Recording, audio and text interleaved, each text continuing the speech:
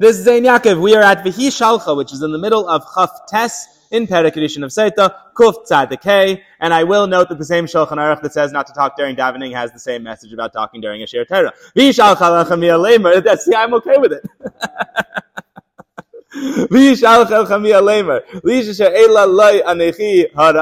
So she says, she sends out a message to her father-in-law. We're still talking about Tamar. Tamar sends out a message to her father-in-law saying, the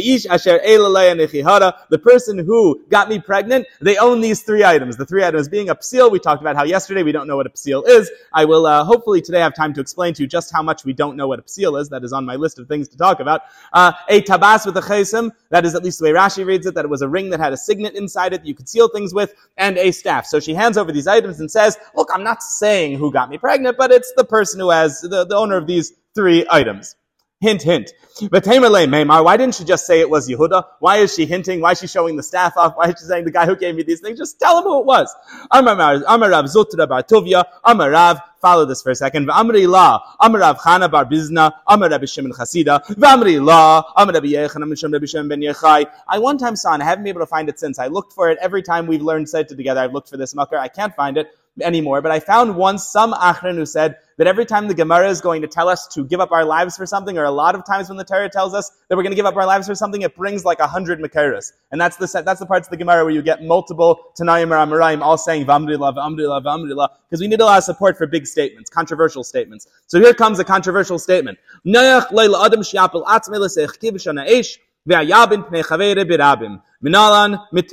would be better for a person to throw themselves into a fiery furnace and not embarrass their friend in public. Who do we learn this from? We learn this from Tamar. Okay. Practically speaking, friends and neighbors. Okay, she didn't, but she was going to, right? She didn't want to embarrass him. And she said, and had he said, I don't know who that staff belongs to. She hinted, but he wasn't embarrassed in public. No one knew. There's a Maharil Diskin who asked this question that you're asking. Maharil Diskin asked this question. So you're mechaven to a Litvak tonight, but it's okay. Maybe tomorrow to a Rebbe. Tonight to a Litvak. That's it.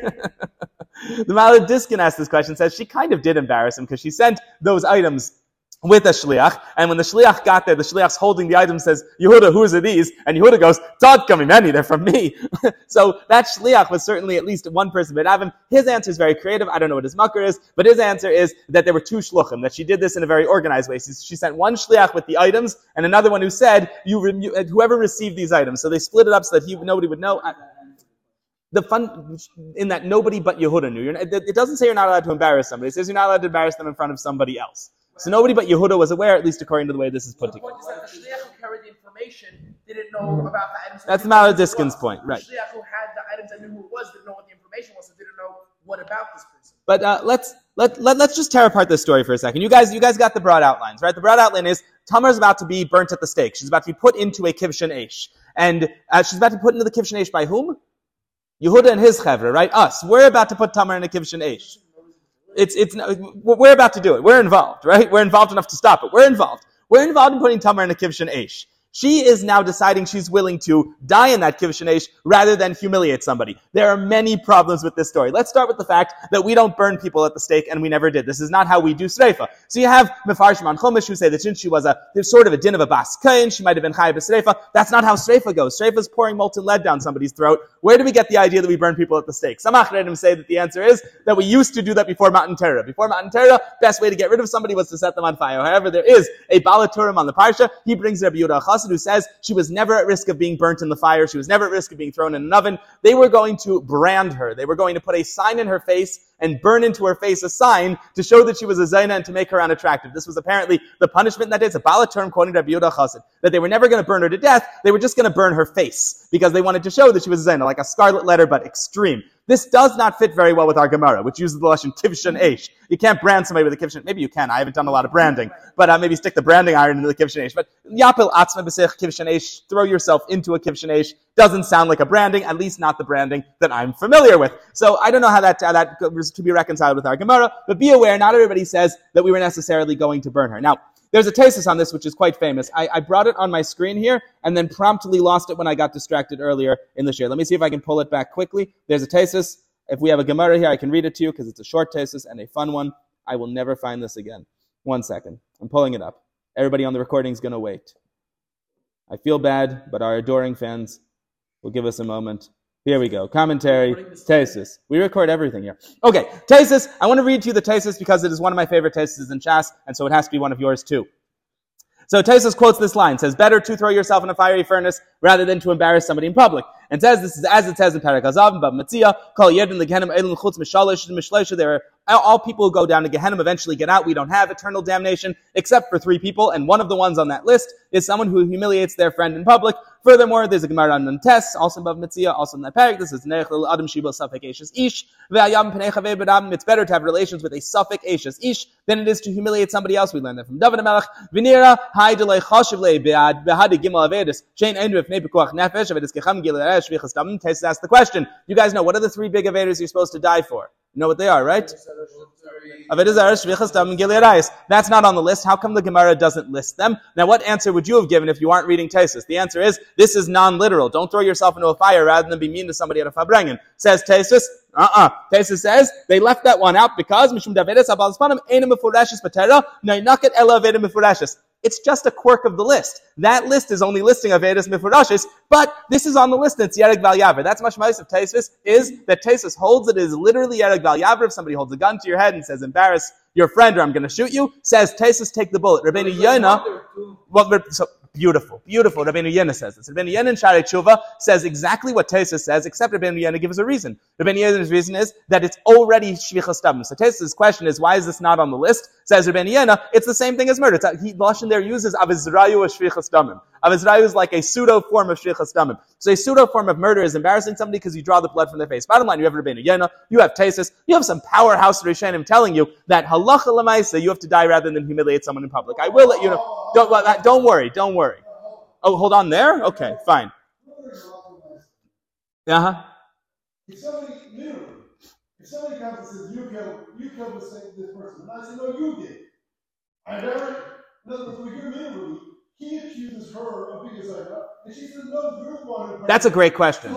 It's a separate question what we're talking about, but that's a great question.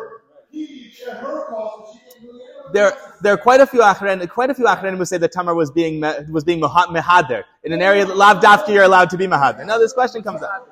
Meaning exactly what David's saying. So, exactly what David's saying. So there's quite a few Achrenim that say what David's saying, which is that she was not really in the parsha of Mabim Pnei Chavei B'Rabim. She was in the parsha of a normal person in Bezdin, right? This guy says I stole. I say he didn't steal. That's how. But so there are Achrenim who say this, and they deal with it. It's not what we're talking about right now. It's a good question. Hold the thought. It's a good question. Hang on. Let's talk about the case in Tesis. What? Yeah, go ahead. So if being a marriage public is such a big deal, then why are we not allowed to violate Mitzvah D'Oraisa in order? Because if being a marriage public is equivalent to death, it's included basically, then why are we not allowed to violate Avedas in order to avoid embarrassment? You mean you'd be able to be deicha everything else for them? Yeah. Fact is, you can't for a lot of the things that are the big 3. Meaning you're not necessarily allowed to do Avedas to avoid the big 3. You have to die rather than commit the big 3. But it's not as clear cut as you think. You're not even when it comes to things like Chilul Shabbos, that's the classic case of this, right? The classic case is Chilul Shabbos when there's a piece of bread in the oven that you can pull out to save your friend from there being a krum on both sides. I'll talk to you about it later. I was looking more at your father because I pass inside jokes to him. I'm never going to get anywhere, yeah.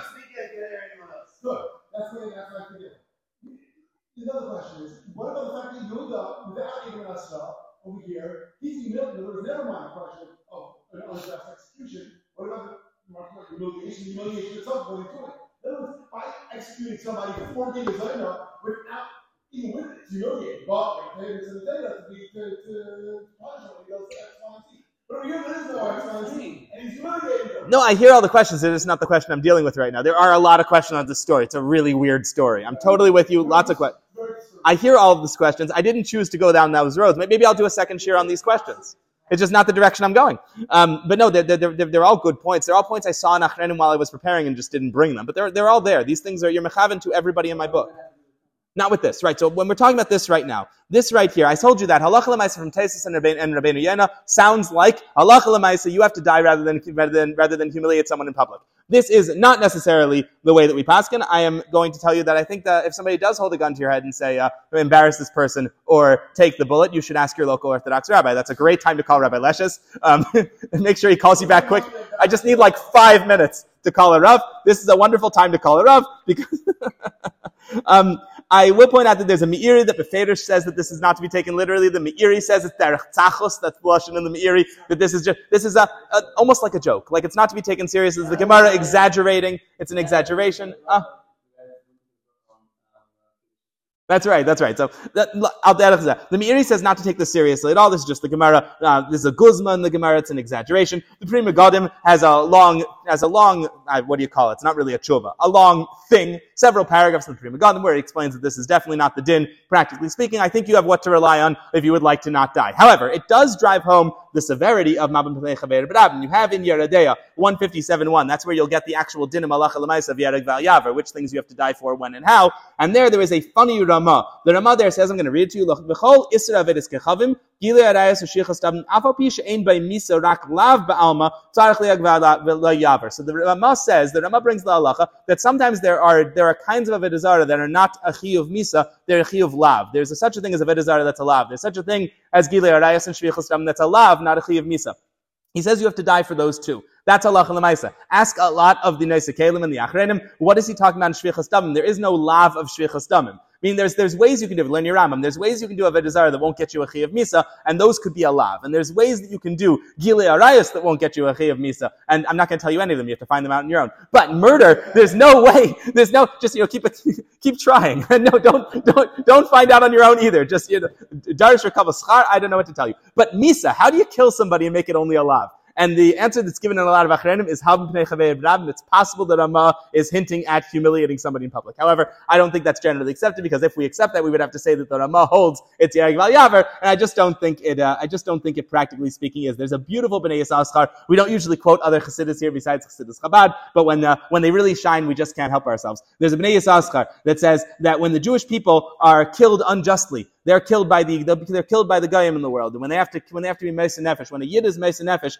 they're demonstrating that they would rather die than be Malbin Hashem by being Kafir Be'ikr. So the Goyim come to them and say, reject God or we're going to kill you. And the Jews say back, kill us. That is a form of them choosing death rather than humiliating Hashem by saying that He doesn't exist. Which is just I thought a very deep take on sort of a Mesiras Nefesh that's within the Mesiras Nefesh. As long as we're here, I was going to do a lot more tonight, but I'm not. What we're going to do is just round it off with a bit of a discussion of Mabim Pnei Chaver B'Rabim, practically just how bad it is. Although I'm not convinced that it's Yereg Val Yaver, I am convinced that it's one of the worst things you can do. That's in Cheshem Mishpat. This is Brat Le Halacha. You'll find this in the Torah, 420. Sif 32, the Torah writes, Kalamabim Pnei Chavere, Shu Adam Kasher Yisrael B'Rabim Ein Lechelek Le'Lam Haba. Notice the diuk there, it's only an Adam Kasher Yisrael, so that's exactly how we get away with this, right? I humiliated him, but he's a real jerk. But any Adam Kasher Yisrael brought in the Torah that they lose their Chelek Le'Lam Haba, and the Alter Rebbe brings this Lim Maisa. The Alter Rebbe brings this in Erech Chaim. You'll find this in 156.8. He brings this Torah Le Halacha, saying that somebody who calls people names they don't want to be called is Halacha L'Maisa, somebody who loses their share in the world to come. There's not a lot of places where you get down in halacha, like in the Alter Rebbe Shulchan Aruch, you do this, you lose your share in the world to come, so be aware of it.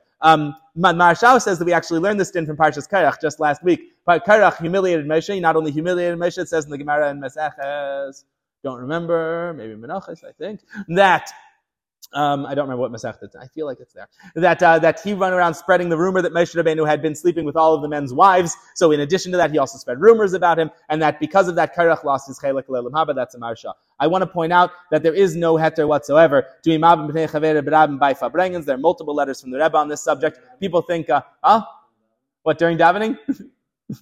You shouldn't embarrass people during davening because you shouldn't even talk during davening.